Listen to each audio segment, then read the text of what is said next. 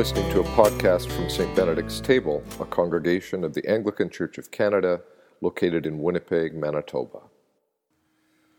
May only truth be spoken and only truth received. Amen. As I said in last week's sermon, on these final 3 Sundays of the Easter season, the lectionary places before us readings from the closing chapter of the book of Revelation.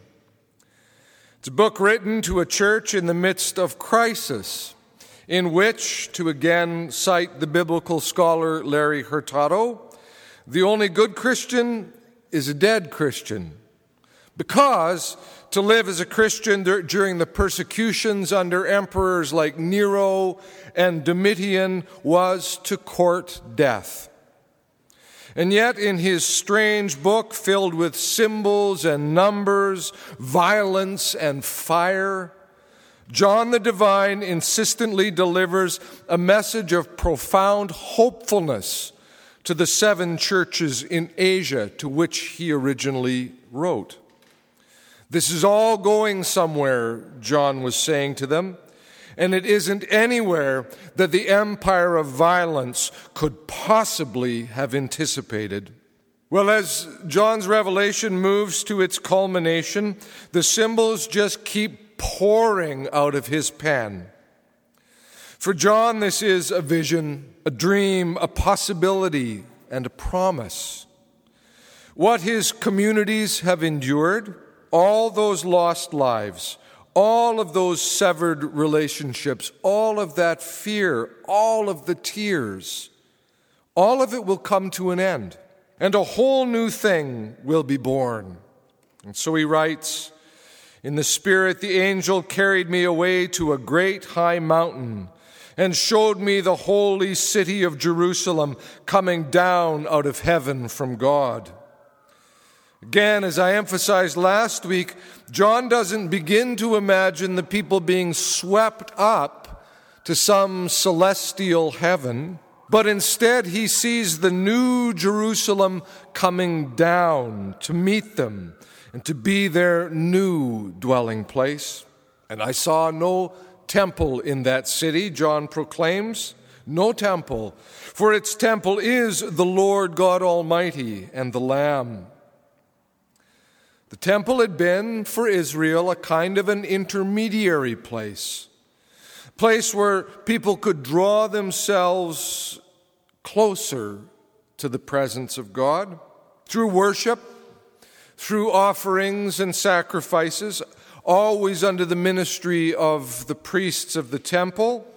Something of God could be approached, seen, even encountered. Yet by the time John is writing his strange book, that temple has been laid waste by the Romans. It's done. A massive structure of such imposing scale, no one really believed it could be felled. Gone. "I saw no temple in the city," writes the visionary, meaning no building, no place set aside for sacred things.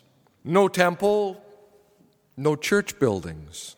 Lovely and soul-calming and holy as our sacred buildings, this one in a very particular way, can all seem, they don't last forever. They can't, they won't.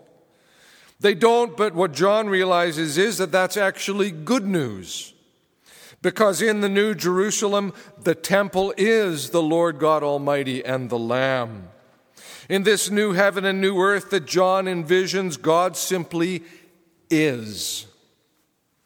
The throne of God and the Lamb will be in it, and God's servants will offer worship, he writes. They will see God's face, and God's name will be on their foreheads. They will see the face of God, which is something utterly unheard of in that faith world. In the book of Exodus, Moses asks to see the face of this God, this Lord, who's called him into the impossible task of not only leading the Hebrew slaves out of Egypt, but then trying to form them as a coherent people, an almost impossible task, Moses just wants to have a look at who it is he's been serving. The answer he receives is, "You cannot see my face, for no one shall see me and live." No one shall see me and live, which really means that humanity, we're limited. We're so limited and so small in some very real sense that to look upon the face of the utterly holy would decimate us, which is true. I mean, that's what Moses comes to realize, but I think it's also true. I mean, I'm convinced by the limits and brokenness of my own small self to know that if were I to look on the face of the utterly holy, wouldn't be much left of me. But, John dares to say, we will see God's face. We'll see, and it won't devastate us or decimate us. And why? Well, because in John's words, we are written in the Lamb's book of life, which is another way of saying it's all by grace. And by grace we will see. It isn't because we've done so wonderfully at being righteous, or that we signed on to the right doctrinal statement of faith, or dutifully resisted doing those things, that sort of set list of so-called sinful things that maybe people secretly wish they could do and get away with. No, but it's not even that. It's because your name is on this extraordinarily generous guest list, a guest list of an inveterately hospitable Christ. Now, why would I say generous and hospitable?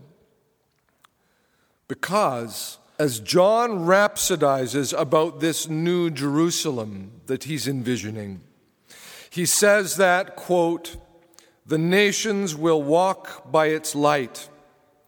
The kings of the earth will bring their glory into it." Do you see that?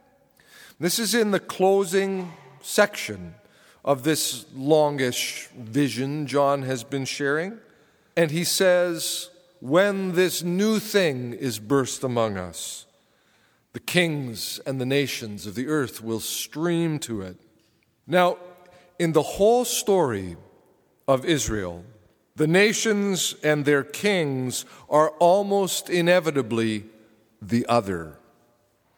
The enemy, the ones who thwart Israel from being what it's meant to be, the ones who at different times destroy Israel, Babylon, and Rome. As the biblical scholar Brian Peterson summarizes it, we last heard about the kings of the earth in Revelation 19:19, where they were assembled against the Lord. In chapter 17, verse 18, Babylon ruled over the kings. And in chapter 18, verse 3, they were the ones who had committed fornication with the so-called whore of Babylon. We had, Peterson says, we had no hope, no reason to hope for the kings and the nations. Not judging by all that John has talked about already in his book. No reason to hope, and yet here they are, a sign of God's amazing grace. Here they are, walking by the light of the New Jerusalem, their kings bringing their glory right through its open gates. Now that's wild. That's wild that that's where John wants to end. That means there's a place for me and for you and for everyone. Or almost. Because what was that other line we heard read? It might have caught in your ears. Nothing unclean will enter it, will enter the New Jerusalem, nor anyone who practices abomination or falsehood. So what does that mean?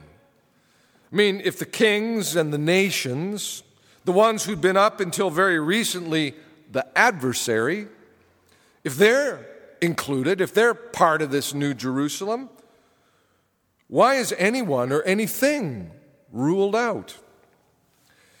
Well, N.T. Wright observes that, quote, John is careful to add the warning that this inclusivity specifically does not stretch to those who practice abomination or tell lies. This is necessary, Wright adds, for the same reason that one does not allow smoking in a library or the playing of radios in a concert hall. That which ruins the beauty and holiness of God's new city is ruled out by definition. Now, with all due respect to Bishop Wright, those examples of smoking in the library and a radio in a concert hall maybe are a little bit thin. I am, after all, old enough to remember when the library at the University of Winnipeg had designated smoking areas. But perhaps what Wright is pointing to is the truth that there are things that will need to be checked at the door, so to speak, that for some people, the cost of doing that will seem to be just too high. They won't be prepared to let go of those things they've been clinging to. Think, for instance, of the older brother in the parable of the prodigal son, the one who sulks in the garden while the party is going on for his returned wandering brother.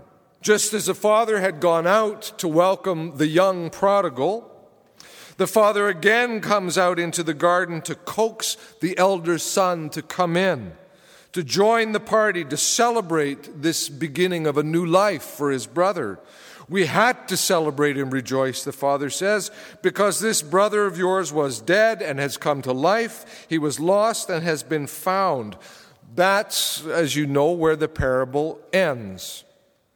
Robert Farrar Capon says, he gives the older brother no ending. The parable ends with a freeze frame. It ends like that, with just the father, and the sound goes dead. The servants may be moving around with the wine and the veal, but the sound goes dead.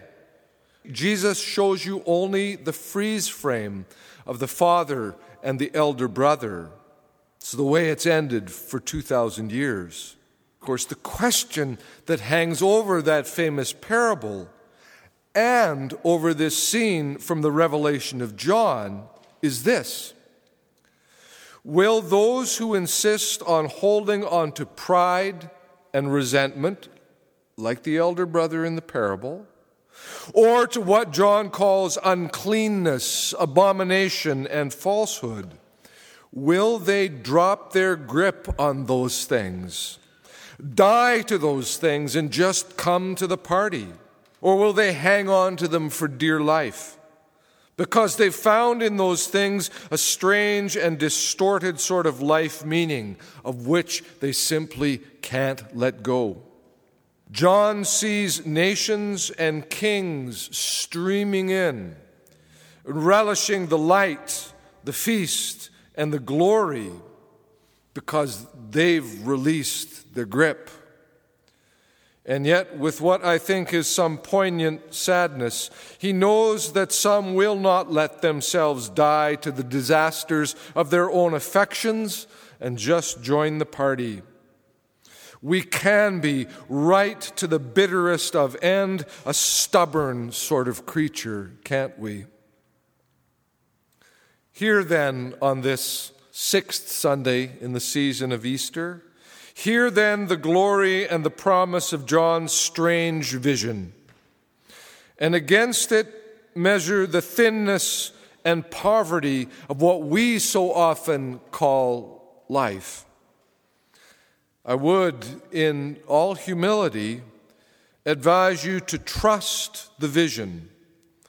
Drop all pretense of control and grip over your own life, and let the Lamb write your name on the most extraordinarily generous guest list of all time and all eternity.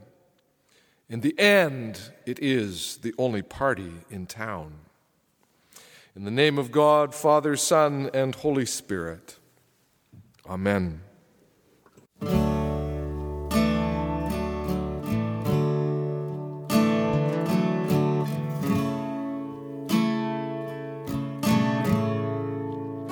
You've been listening to a podcast from St. Benedict's Table. For more information on the church or to offer your support for our ministries, visit us online at stbenedictstable.ca.